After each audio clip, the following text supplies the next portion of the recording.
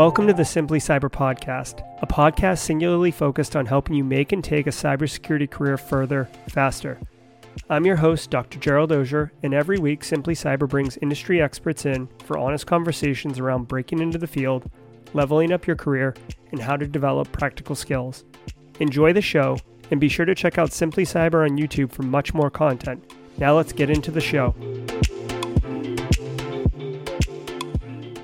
Operational technology, critical infrastructure, it's all in the news, it's all the rage, and everything, like everything else, it needs to be secured. But I've got to tell you, I've been working in this industry for a very long time, cybersecurity industry, and ICS and OT is like its own kind of secret club, very niche. It's really, really a dark kind of mystery to many of the practitioners. And I am so excited today because we are going to be talking to an absolute expert in the space. He's going to be answering a bunch of my questions and all of your questions. And we're going to really understand and appreciate not just what industrial control system security is and why it's important, but how you can learn to get into that field, pick up some skills, because it is really an interesting niche and there's a lot of opportunity there. Welcome to Simply Cyber, the YouTube channel designed to help you make and take a cybersecurity career further, faster. I am so grateful that you are in the audience with us today. If you have questions, drop them in chat. Use a queue at the beginning so I can quickly filter them and find them and don't, think you're talking to each other. And if you're watching on replay, thanks so much. Drop a comment. I do read them and engage with the audience and stuff like that. So really super pumped. So let's explain to you who our guest is. You can see his picture there, Clint Beaudungeon, but this guy is amazing, okay? He's a world-renowned industrial cybersecurity expert. He's a public speaker. He's a published author. You'll see his book in the background. He's a cybersecurity gamification pioneer, which is like he's the only person really in the space doing it. Now, listen, you may have seen on Simply Cyber in the past, we have done live streams with John Helmus of Red versus Blue, playing this really interesting, complicated industrial control system cybersecurity education gaming platform. That is Clint's platform. Okay, it's amazing. Now, he's also the author of Hacking Exposed Industrial Control Systems, which we can talk about during the stream. I'm telling you, if it's industrial control and it's cybersecurity, Clint's either done it or he knows about it, okay? He is a United States Air Force veteran. He's got 25 years in the industry with obviously a focus in industrial control systems. And that ThreatGen Red versus Blue platform, like I said, it's his baby. And it's an amazing platform, which is why we've featured it on the program in the past. So let's get into it and let's get this party started.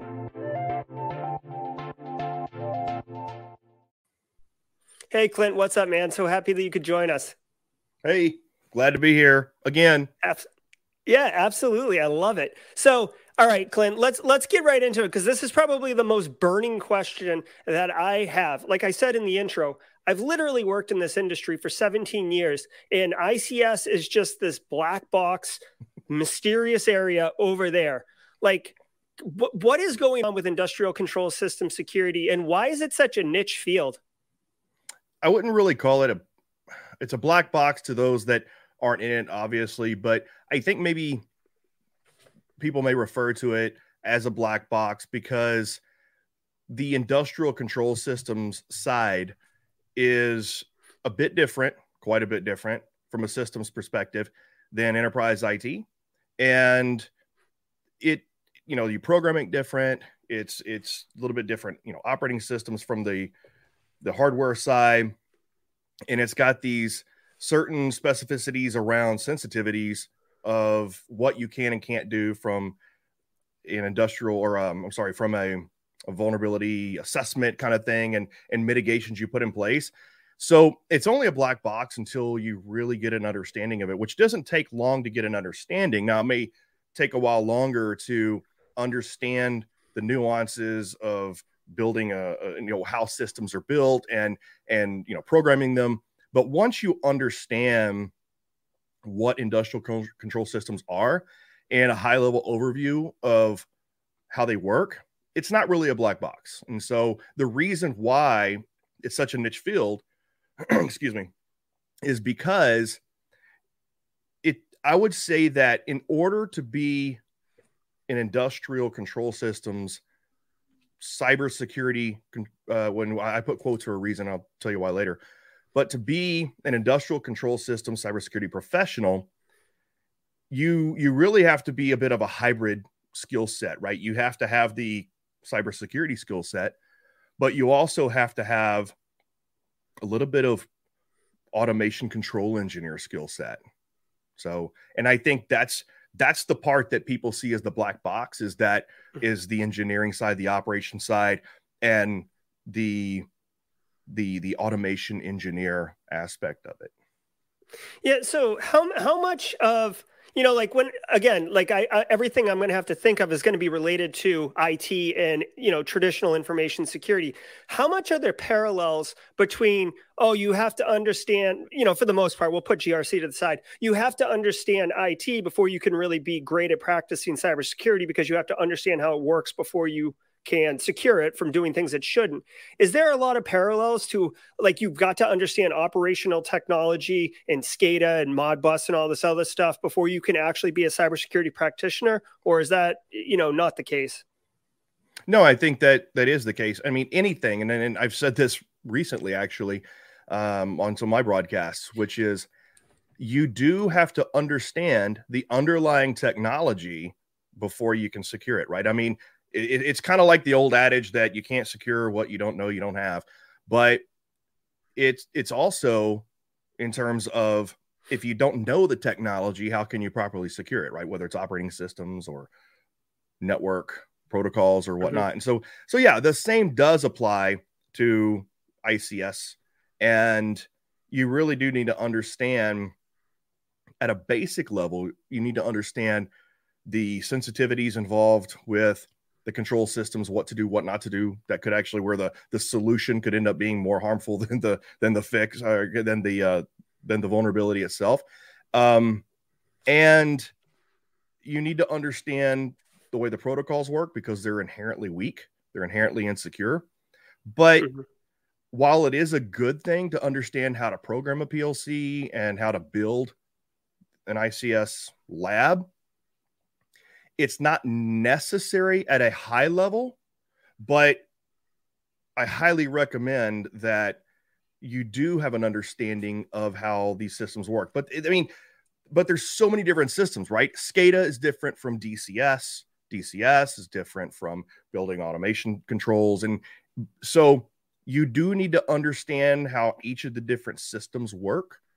And you do need to understand the different components, but you don't really have to be a full-fledged automation engineer and programming these systems, but you do need to understand them. Yeah. So it makes me wonder, like, what, I see in chat here, people are talking about how different vendors have different languages and all unto themselves. And I'm sure that that's intentional for vendor lock-in and that type of thing. But how much is, like, what is the approachability of ICS, right? Like, so I've worked in information security for 17 years, right? Can I go be an ICS security engineer because I have that background? Or am I at step 0 because I don't understand ICS? And also, like, to include everyone else, right? So if you're not working in the field, if you're starting from 0, does it make sense to want to try out ICS, because you're going to be starting at 0, whether you've got years of experience or you're brand new? There's a little bit to unpack there. There's several different answers depending on the situation. And so number one, like, and I kind of tell people when I'm teaching a class or talking about, talking about red versus blue, but it is, okay, I see that you're talking about OT or ICS, and I see that what you're doing is ICS or OT, but does it also, but we're looking for enterprise IT, or we want to consider enterprise IT. And there's two things there. Number one, in most cases, an organization that has ICS and control systems is also going to have some sort of enterprise organization associated with it, and enterprise systems and IT associated with it as well. And the systems and in this case, when I say systems, I'm talking about IT computers and things like that. Whereas in the operations world, there's a difference right there.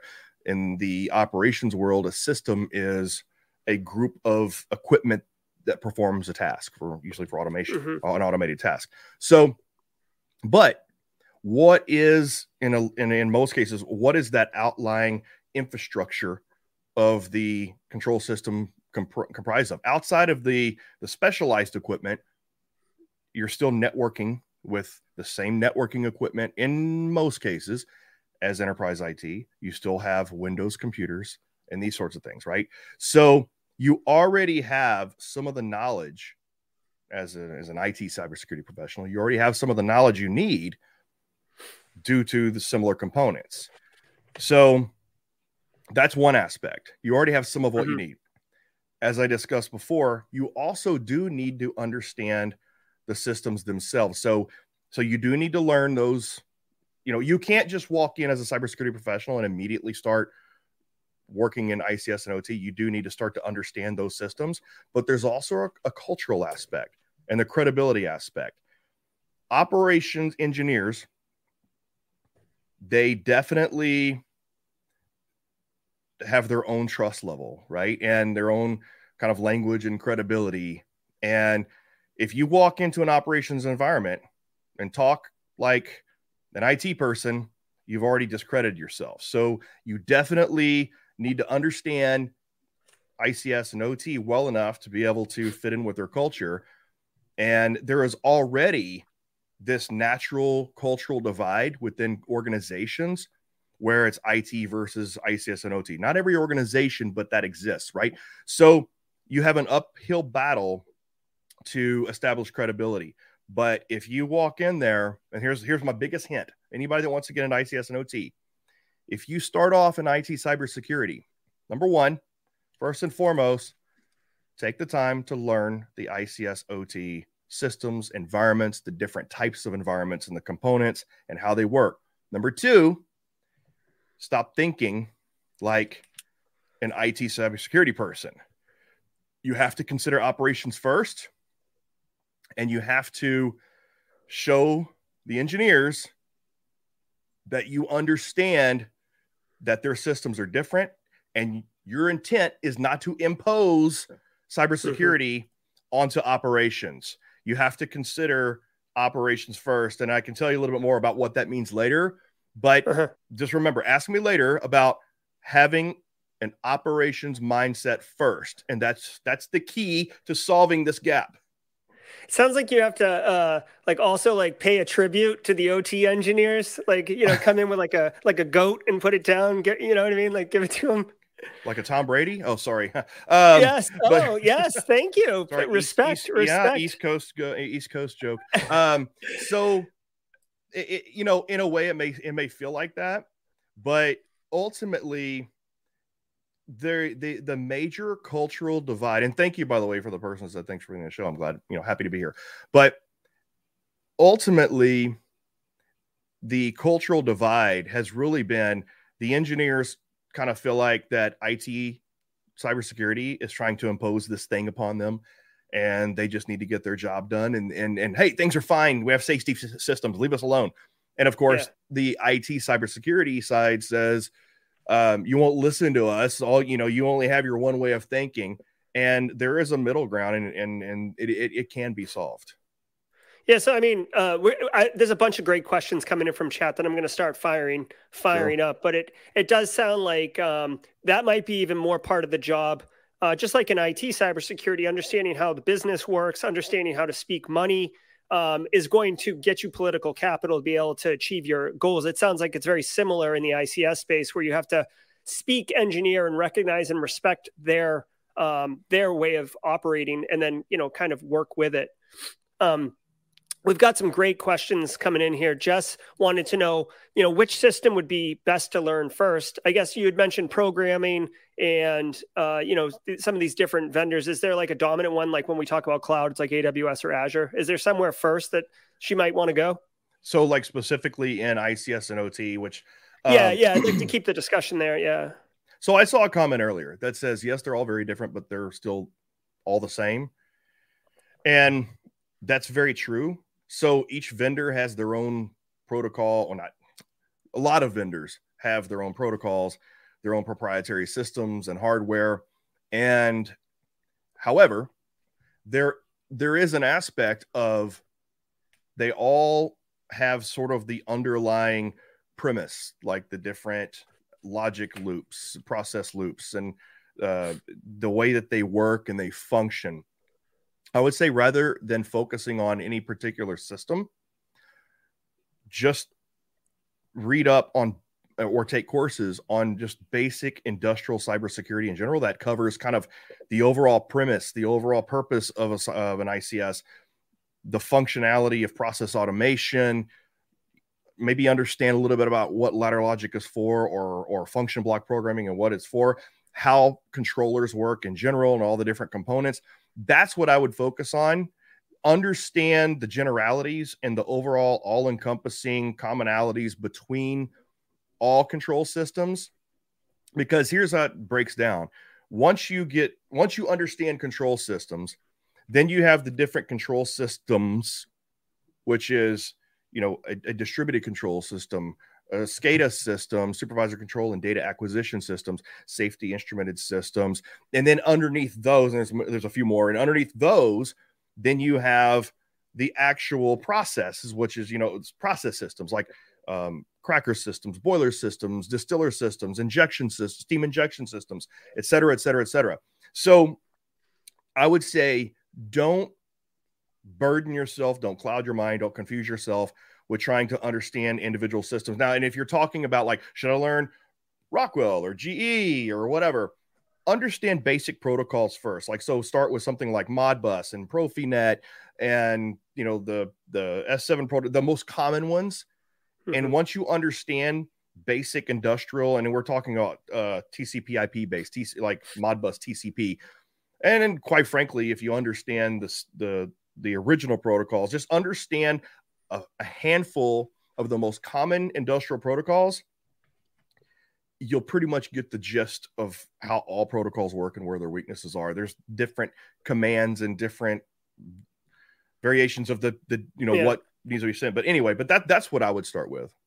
Cool. Yeah. So, I mean, that sounds more like on the engineering side, kind of. Lorenzo is basically starting to roll. Congratulations, Lorenzo, as a NERC CIP compliance person. So on the compliance side, the GRC side of this world, any suggestions, any good resources? Yeah. So, first of all, unfortunately, while many industrial cybersecurity standards, you've got your, so like, number one, they all basically say the same thing, but they start to go into some specifics based on their sector, right? So NERC CIP has some specifics that TSA cybersecurity pipeline or guidelines may not cover, may be different, but in general, they all kind of say the same thing. So I would say the big ones are NERC CIP is a great place to start for electric utility. NIST 882 is a pretty broad encompassing. And a lot of these cybersecurity standards are based off of the industrial cybersecurity standards are based off of your cybersecurity standards in a lot of places, right? So NIST 882, which is industrial control systems cybersecurity, is based off of NIST 853. And then a lot of that references back to, or actually the cybersecurity framework references those. And then so I would say that there are a handful of really relevant or mainstream industrial cybersecurity standards. And it's kind of hard to list them all. I mean, I can list them all, but like, ISA, well, the ISA IEC 62443 is a big one. NIST is a big one. NERC CIP is a big one. TSA is a big one. And then CFATS, and you have a few others. But for the most part, if you just focus on learning what kind of the main ones are and understanding those, you'll quickly find out that number one, they're all saying the same thing with the exception of some special nuances specific to the sector that they govern. Okay, so that's great information. Thank you, and shout out to NIST. I love personally, I love NIST. If anyone knows me professionally, they know I love NIST. So I love the shout out there. So we've talked about the engineering side and the compliance side. BSEC actually had a really good question. I got a sound bumper for it here. Like, oh, it didn't work. It was the cash register thing. Is there, it is a really niche role and feature, and anytime there's something, Dragos gets called in, right? They're the go-to. Like, is there, without getting into numbers and stuff like that, I mean, there's fewer practitioners specialized in ICS. You've already outlined how specialized it is. Is there more money in it? Like, for if someone was going to go that career path to make that dollar? I think there is, but for different reasons why you might think. So your known credible top experts are making more money in industrial cybersecurity than you'll find in enterprise IT, but also because it's a starved sector. It's a starved sub-industry of cybersecurity. There's a major gap. I think that, and then because there's a little bit more of a specialization in general, from what I've seen, is there's a bit of a, I think the salaries are in general higher. I think also there's less of a barrier to entry. There are barriers to entry, but it's not like the ones in cybersecurity where it's really highly competitive and you've got to have some pretty good skills in certain circumstances. The barrier to entry in ICS cybersecurity is lower because there's not as many practitioners.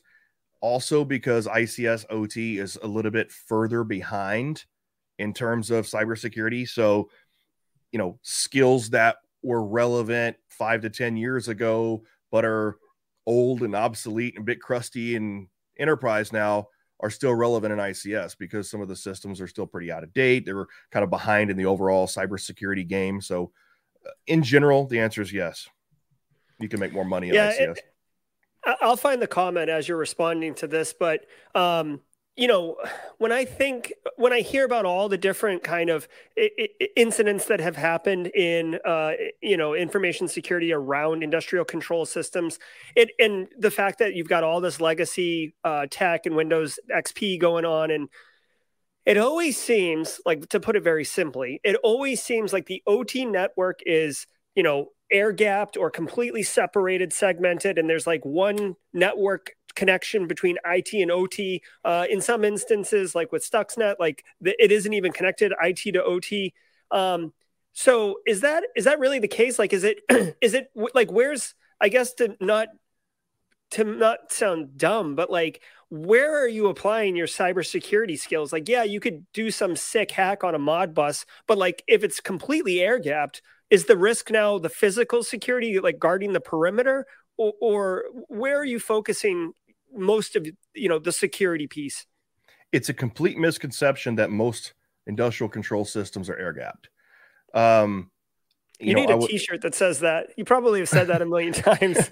Well, and even air gaps don't work, right? I mean, you could still subvert air gaps, and you can get into the systems in other ways.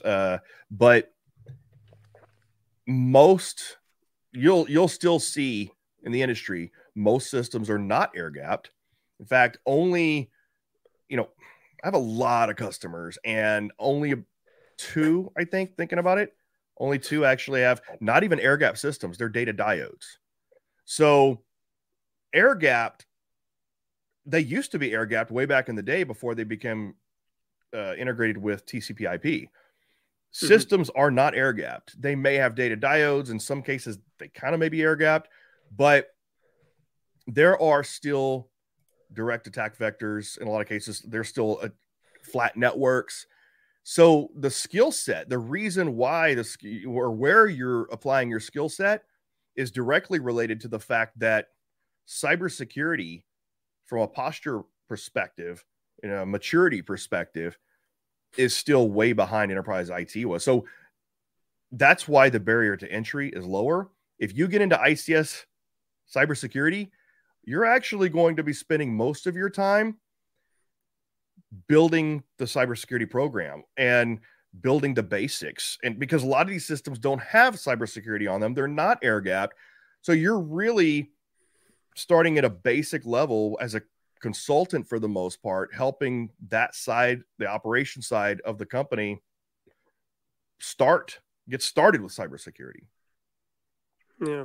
All right. Well, I'll own that one, and I will never ever say again that it's mostly air gapped. That is. Thank you for straightening me out on that one. I found it interesting. I didn't realize that a lot of people. I don't know if it's a lot of people, but maybe you represent a lot of people. But I didn't. I really just didn't know if people that are non-ICS OT have that conception that they're air gapped, but they're certainly not most of the time. Yeah, Lurker's got a great question here. Can you share with us? An interesting incident that you had to work. Maybe it was an interesting attack vector, or it almost turned into like a really bad situation.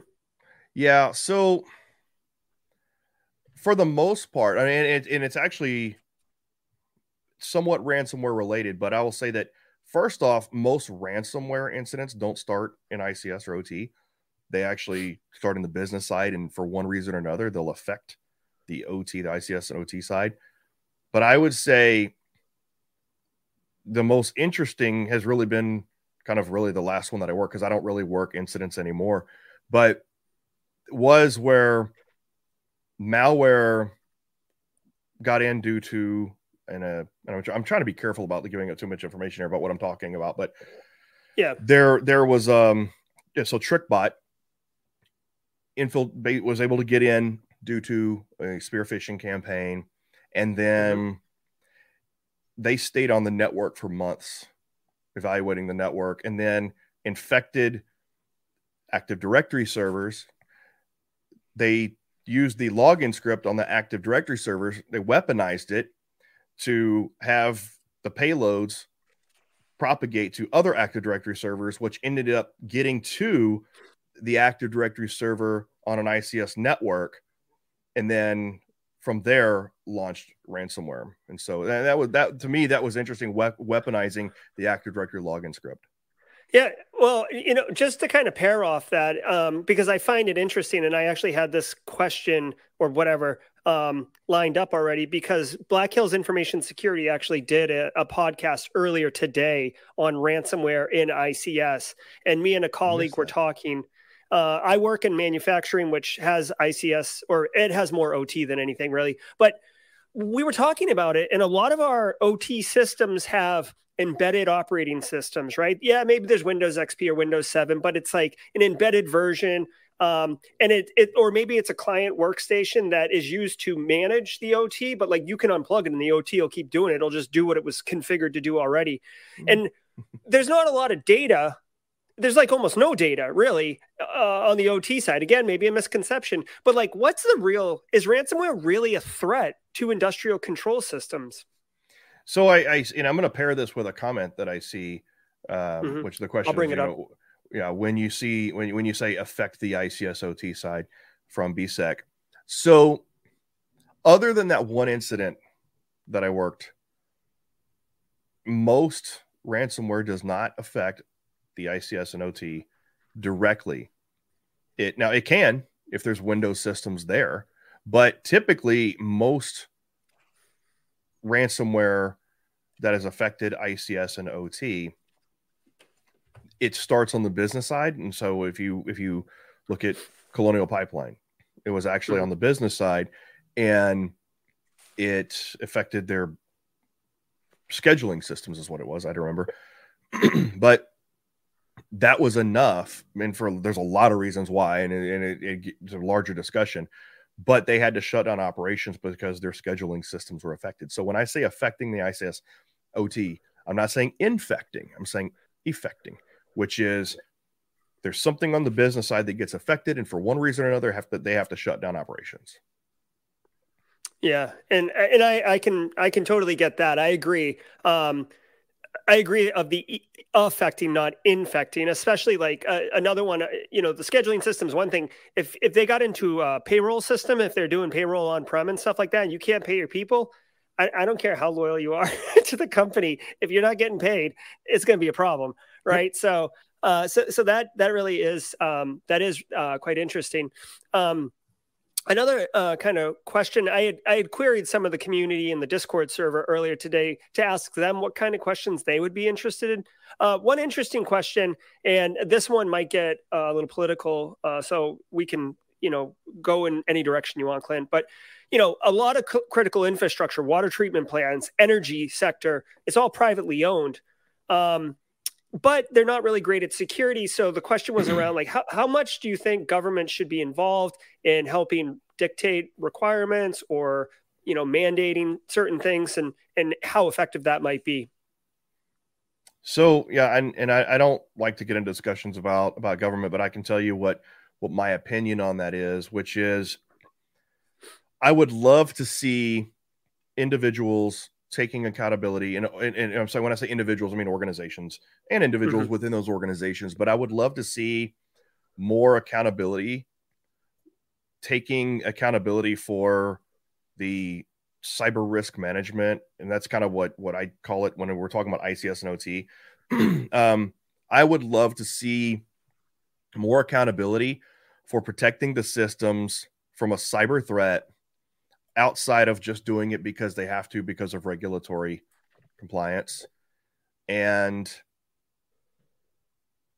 normally industrial operations are really good at risk management on the operation side. That's why they have safety systems. That's why they have hazards analysis, and they have HSC teams.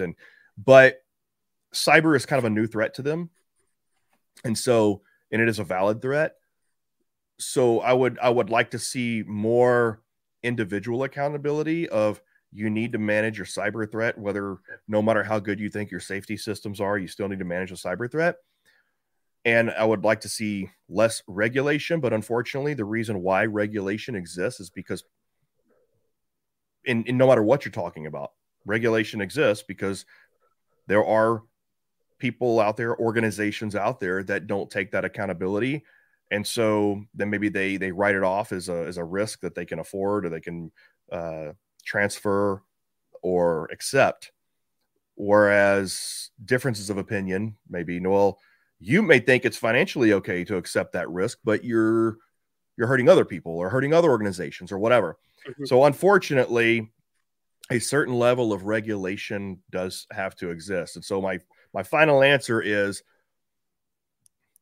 I only want to see enough regulation that gets us to the appropriate level of accountability, but not over-regulation. And if you inch it up, and if that doesn't work, inch it up a little more. If that doesn't work, inch it up a little more.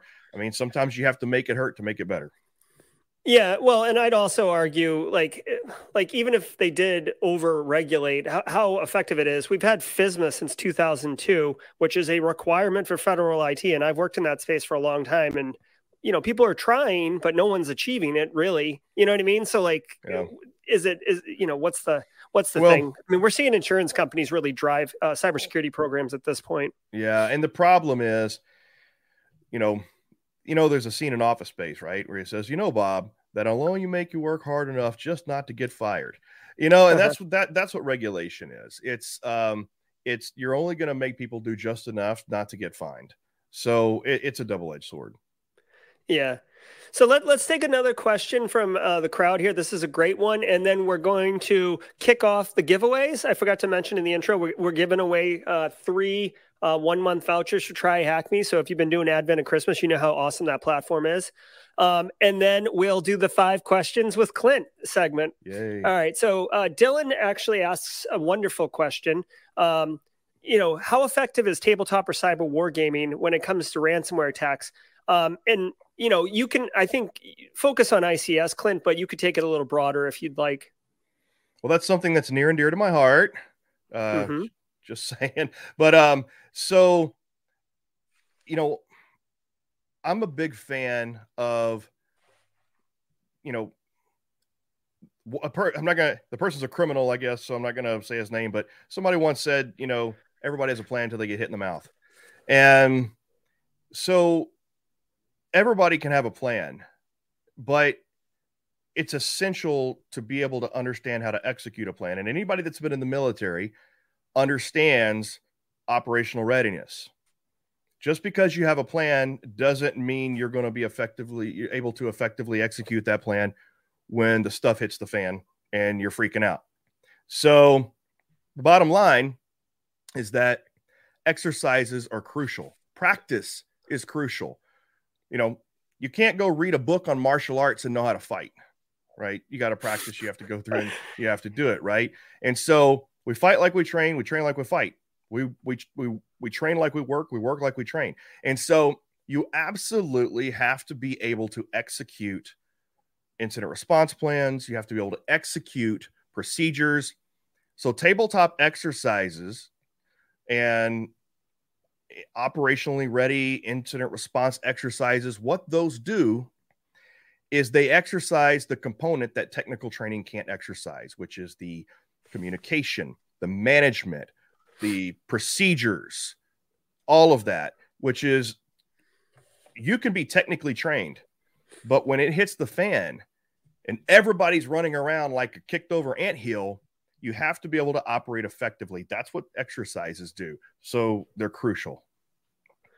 Yeah, I want to chime in on this. I agree 100%. And I think, well, I can tell you for a fact, Red versus Blue, the gamification platform, is excellent at helping that. Like I've used it in the past on the show to help people who want to learn more about cybersecurity, because it is a good training platform, but it is a completely practical platform for doing an event, right? Because it kind of facilitates the hard parts.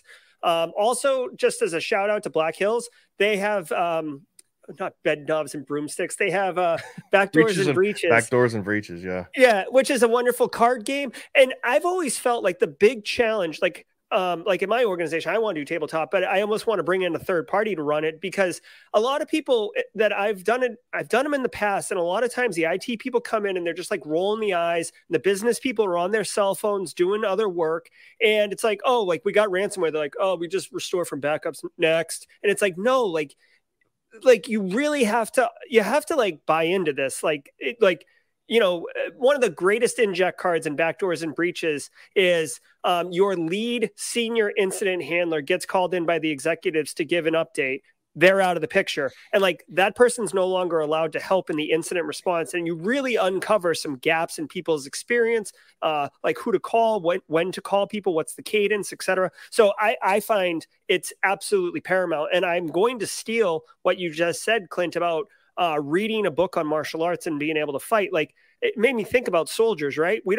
Soldiers are constantly training, right? It's not like you just hand them a rifle and say like, now, if we go to war, you're going to have to shoot. Okay. Like there's a reason that you practice, right? So absolutely, just sorry, get off my soapbox here, but I love it. Well, that's a whole other conversation, right? You can have a whole episode on tabletop exercises and incident response plans. I mean, it's a whole other thing. Yeah, it is. So let's kind of kick off the giveaway, and then we'll do the 5 questions while the giveaway is queuing up with everybody. So I'm probably going to stick with this one for a little while, but it's #TheSquad. So if you put #TheSquad in chat, you'll get entered to potentially win a month of Try Hack Me on the premium. And they're doing that Advent of Cyber right now. So, and for those, I haven't really promoted this or anything, but Squad is basically the community, the membership associated with Simply Cyber. So there's different levels of Squad. That's why I'm calling it the Squad, if you're wondering. Okay. So drop #TheSquad in chat and you'll get entered. So let's get back to it. Now, Clint, I want to start what has become near and dear to my heart, my favorite segment of the show, called 5 questions with Clint. Okay.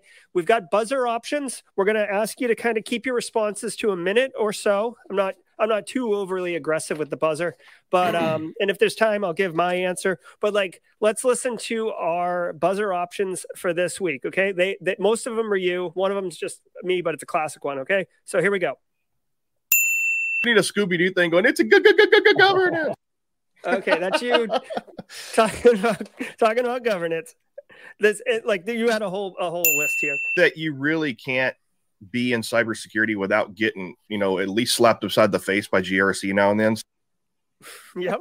So you can't work you can't work inside without GRC bothering you. Okay. Here's another one. I didn't have, the South Pole up my. Okay. So that was when I was on Clint's program, and like I've been to the South Pole, and Clint Clint was talking about the opportunities there. There we go. It's not cool here. No, it's not. It's not cool here at all. Simply Cyber, tough break. And then the final one. Jesus. Oh, like I just need a break from moving this cash. Yep, that's me talking about Charles Finfrock moving millions of dollars from one trunk of a car to another. I'm disappointed you missed my favorite one. I'm gonna have to send you the audio, which is me with my Harry Potter wand going vulnerabilitas repairis. Oh yeah, actually, I absolutely take that. I might make that a regular on the channel. All right, so let's get into it. It's not cool here. Nope. So. Clint, who do you like to follow on InfoSec Twitter?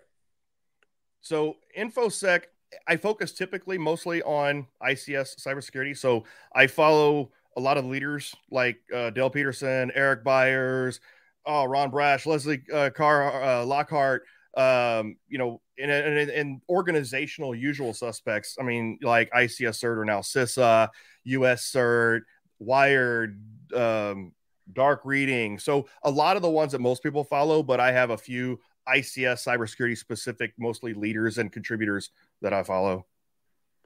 Yeah, I like on the ICS side. I met Chris Sistrunk at a B-Sides Augusta like a million years ago, and he mostly posts picture of smoked meats. But yeah, he's one that every time it comes up, I'm like, oh, all right, that's very. So cool. Chris Sistrunk. Oh, Pascal. Better say Pascal. He's on my show. But yeah, Chris Sistrunk is a real good friend of mine. So him as well, Brian Singer. So a lot of ICS experts.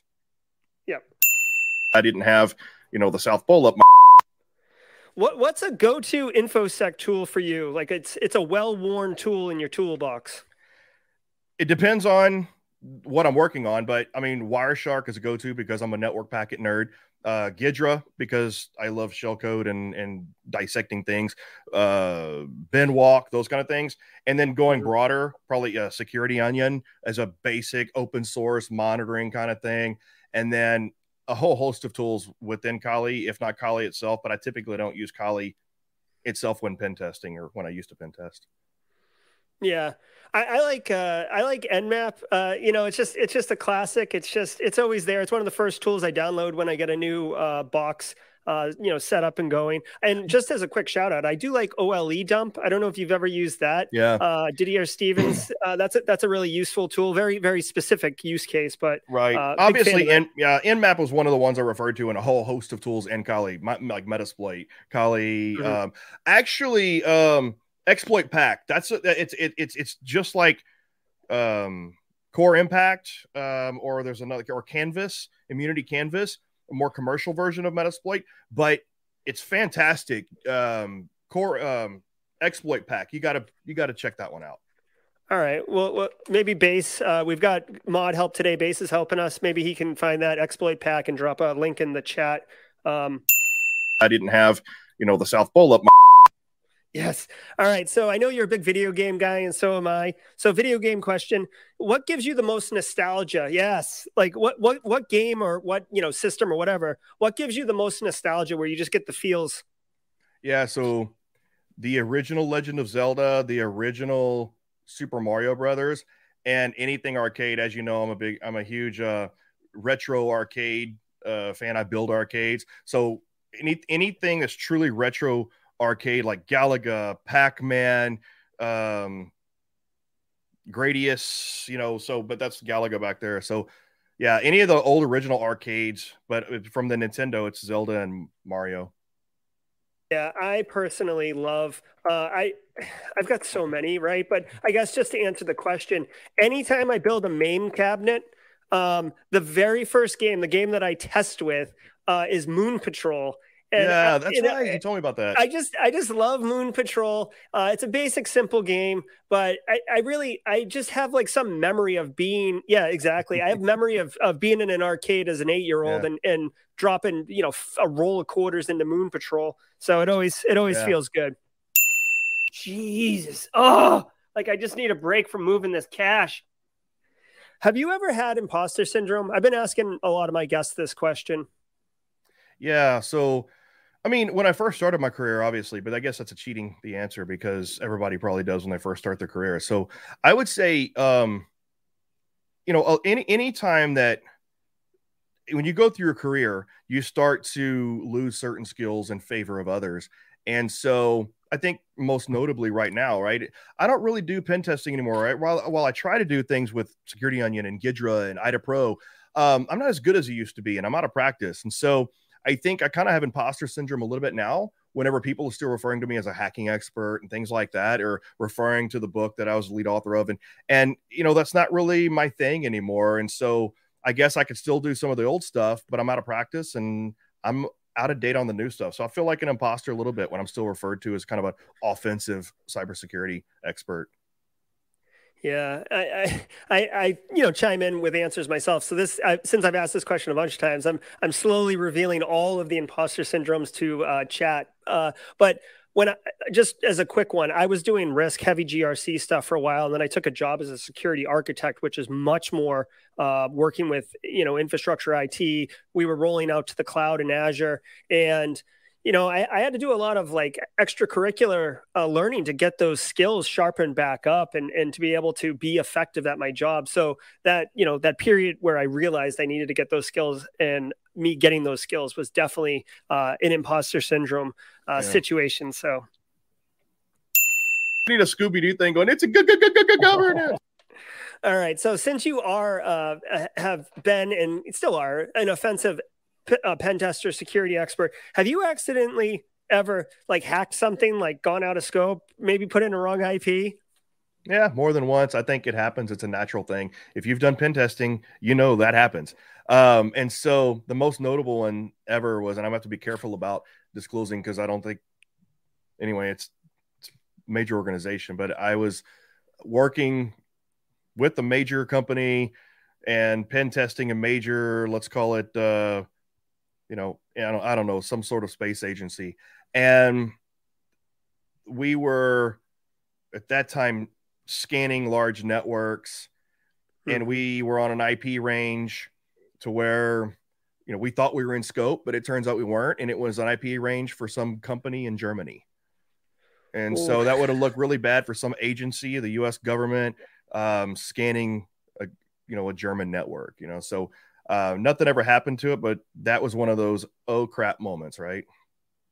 Yeah. Oh God, I'm glad it didn't turn into anything, but that's you get that like adrenaline dump where your body goes cold for a split second. Yeah. Kind of like the I just hit reply all feeling. Yeah. Yes, exactly. All right. Well, that does it for the 5-question segment. So thank you. Let's get into the raffle here. It's not cool here. Nope, Sharon. All right. So check it out. We've got 25 entries. I think that's fantastic. 47 people in chat. So let's go ahead and start drawing people for that 1 month Try Hack Me membership, VIP membership.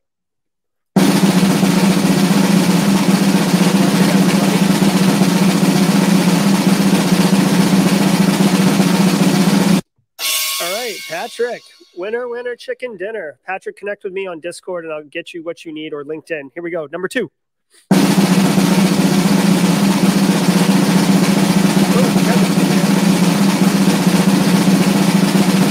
Oh, Timothy. All right, good job, Timothy. Connect with me on Discord and LinkedIn. Here we go.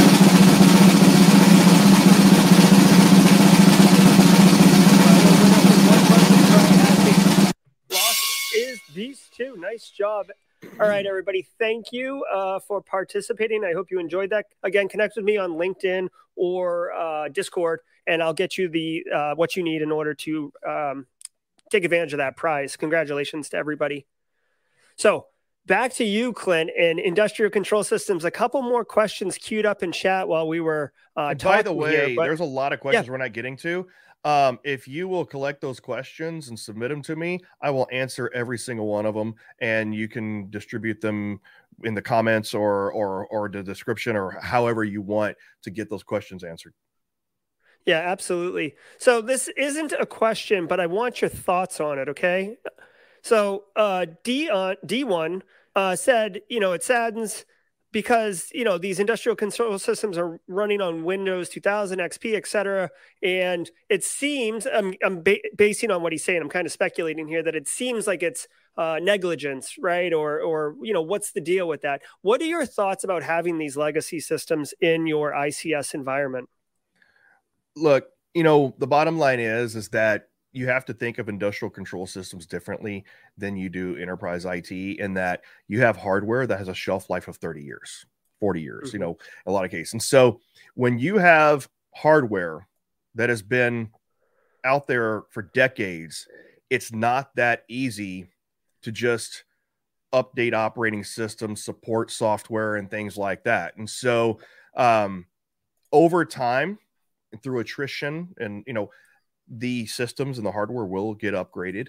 But as far as these systems that are there now, that's the biggest reason why. So it's not just negligence. In some cases it is, but it's not negligent because you have hardware that's decades old out there, and you have to use the same software to support it that you've been using 3 decades ago. I'm not giving them a pass, but that's the reason why. Yeah. And I completely agree with you. I saw this when I worked in the healthcare space as well. $1 million MRI machine, it's a business, right? How many x-rays have they done at $50 an x-ray? It's got to get to $1 million before they're even going to consider replacing it. Yeah. But it's not easy. It's not easy to uproot that infrastructure, right? So when you have these controllers out there and this hardware, the systems out there, hundreds of thousands of nodes, it's not easy to just replace them all. So yeah, exactly. And, and by the way, just a pro tip for anyone who's going to be working on the audit side or the pen testing side, frankly, as well.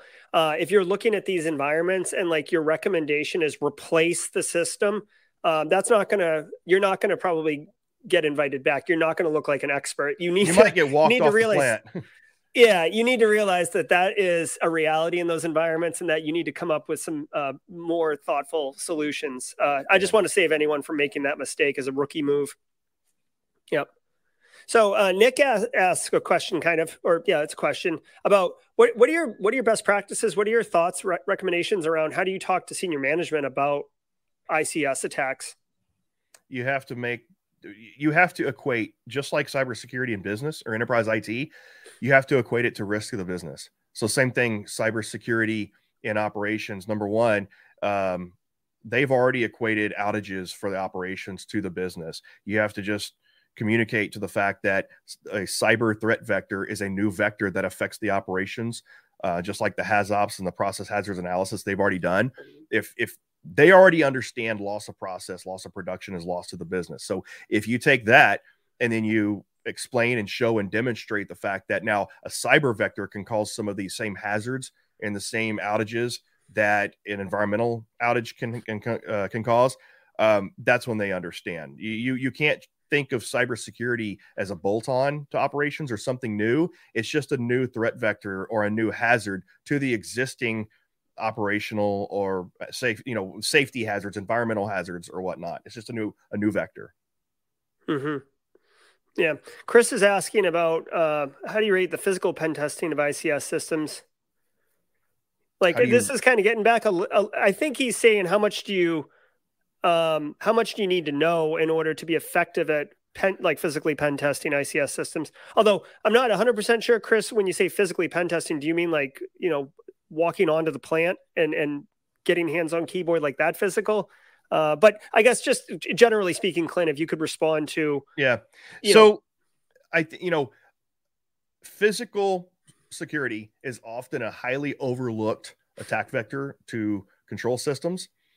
Whenever we've done full red team testing or in my career, when I was able to do full red team testing on in control system environment where physical security was on the table, I've always had a 100% success rate of getting into the plant. That I have one customer that would have been thwarted, but we didn't do full red team testing. But I think nowadays with TWIC regulations and growing regulations in certain sectors, that's becoming harder. But physical is often overlooked. Physical is usually very easy to get on site and get to things. complacency is a thing. Anyway, so a lot of industrial operators kind of throw their hands up. Well, we know our physical security sucks, but somebody's got to actually be on site. Don't think that people aren't going to go on site to go mess things up. I mean, so it is a big thing, and it's often overlooked. Yeah. One final question before I give you the floor to kind of have final thoughts and final say. What I know we talked a little bit earlier to Jess's question about, kind of absorb everything. But I mean, is there a practical path to becoming an ICS OT security practitioner? Yeah, it's really sort of what I mentioned before, right? So you need to understand a baseline of enterprise IT cybersecurity first. And then I would say, literally go on Udemy and start taking automation engineering courses, PLC programming courses, basic ICS SCADA courses. If you can't, afford $7,000, $10,000 to take a SANS course, there's a lot of alternatives. But you need to be part cybersecurity professional and part automation engineer, not to the point of having a double E or anything like that, but understand the systems.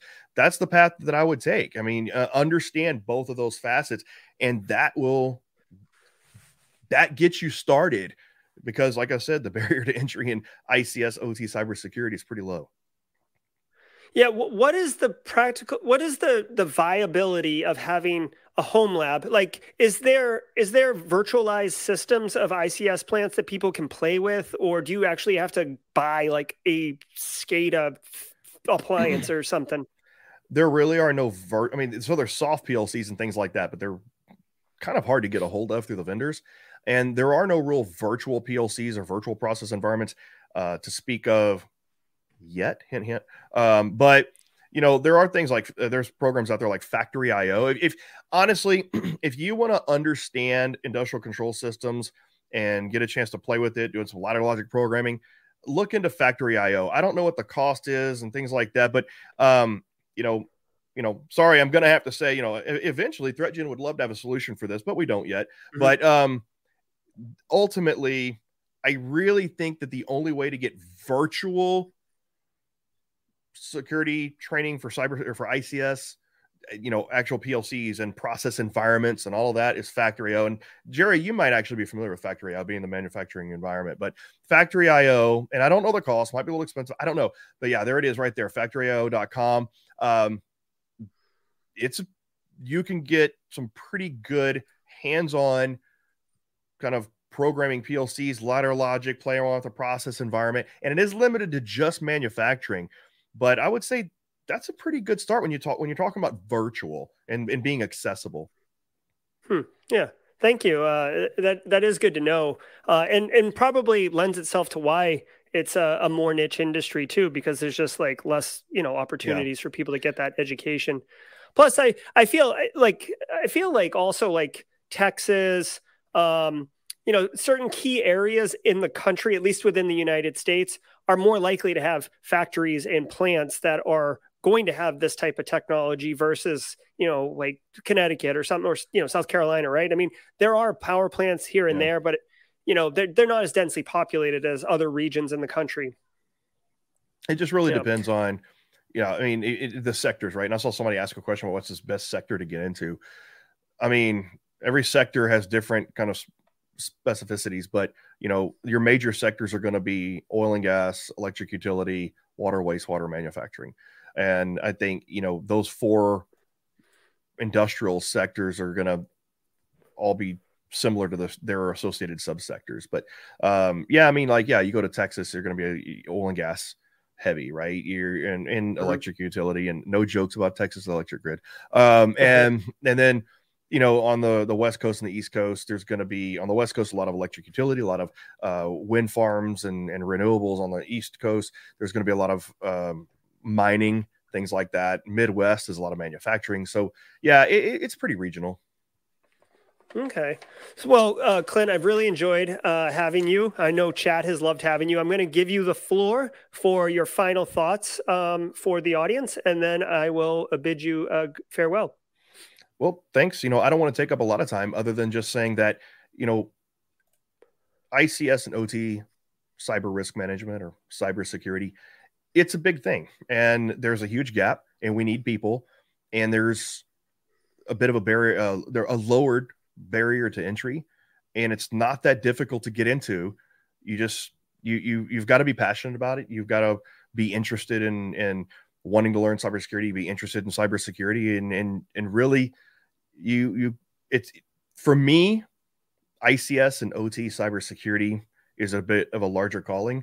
Information security, the risks are data and information loss and theft and corruption, privacy, things like that. Whereas ICS and OT, cyber risk management, cybersecurity is kinetic. It's cyber physical. The consequences can be, the impact of the consequences can be catastrophic. We can have environmental damage. We can have health and safety and loss of life issues.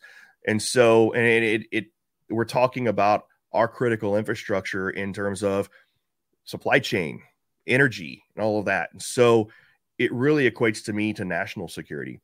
So, if that's your thing, if that's your passion, if that's your calling, then it's not that difficult to get into, and we need people. And so the last thing I would say is that it's a wonderful community. There are so many people in this community. It's a smaller community and it's tight knit, but we're always welcoming people in. It's very diverse and everyone is willing to help. So if this is something you want to get into, just reach out and people are willing to help. And it's, I think you'll be glad you did. And I think that it can be a very prosperous career for you. So that's all I have to say. All right. Thank you so much for being with us, Clint. I sincerely appreciate it. And thank you, chat. So let me send you to the green room. All right, everybody. So just to give you a heads up on what we're going to be doing, I really appreciate you all being here today, for taking the time out of your day to talk with us about industrial control system security. I do want to share with you guys some of the upcoming stuff that you want to know about. I've started doing this first things first every Monday, Wednesday, Friday. So tomorrow at 8:45 a.m. It's normally Monday, Wednesday, Friday at 8 a.m., but I have a personal thing tomorrow. So at 8:45, I will do a 15-minute daily or 15-minute cybersecurity briefing where we're going to listen to the top stories of the day. I'm going to pause it after each story and give you the context and reflect on what does it mean for you as a practitioner? How can you use this in an interview? What do you need to know about this story and shape it? And then we'll go on to the next story. I do it every day, so I'm just turning the camera on and going for it with you guys. So please join us for that. And also for next Thursday, we do our live streams on Thursday, right? We're going to be having Arian Seghetti back on the show. We're going to be literally launching ransomware live in a live demonstration to show what it's doing and how controls can actually stop ransomware from going. But it's going to be a very technical episode. It's going to be a lot of demo, a lot of shared screen situations. It's a different format than we're normally doing on the live streams, but I'm excited about doing it. And I hope that you guys can join us. So yeah, I think we've got a banging show going for the next couple of weeks. So hopefully I'll catch you tomorrow. So until next time, stay secure.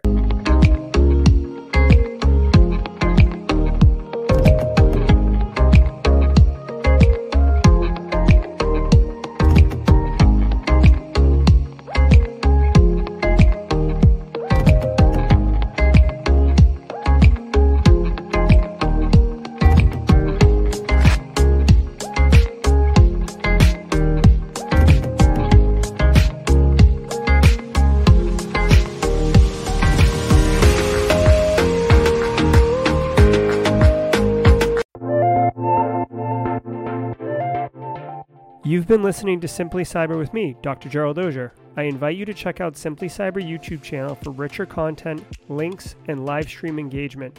You can find hundreds of free cybersecurity training resources that I've curated at simplycyber.io. Talk to you next time.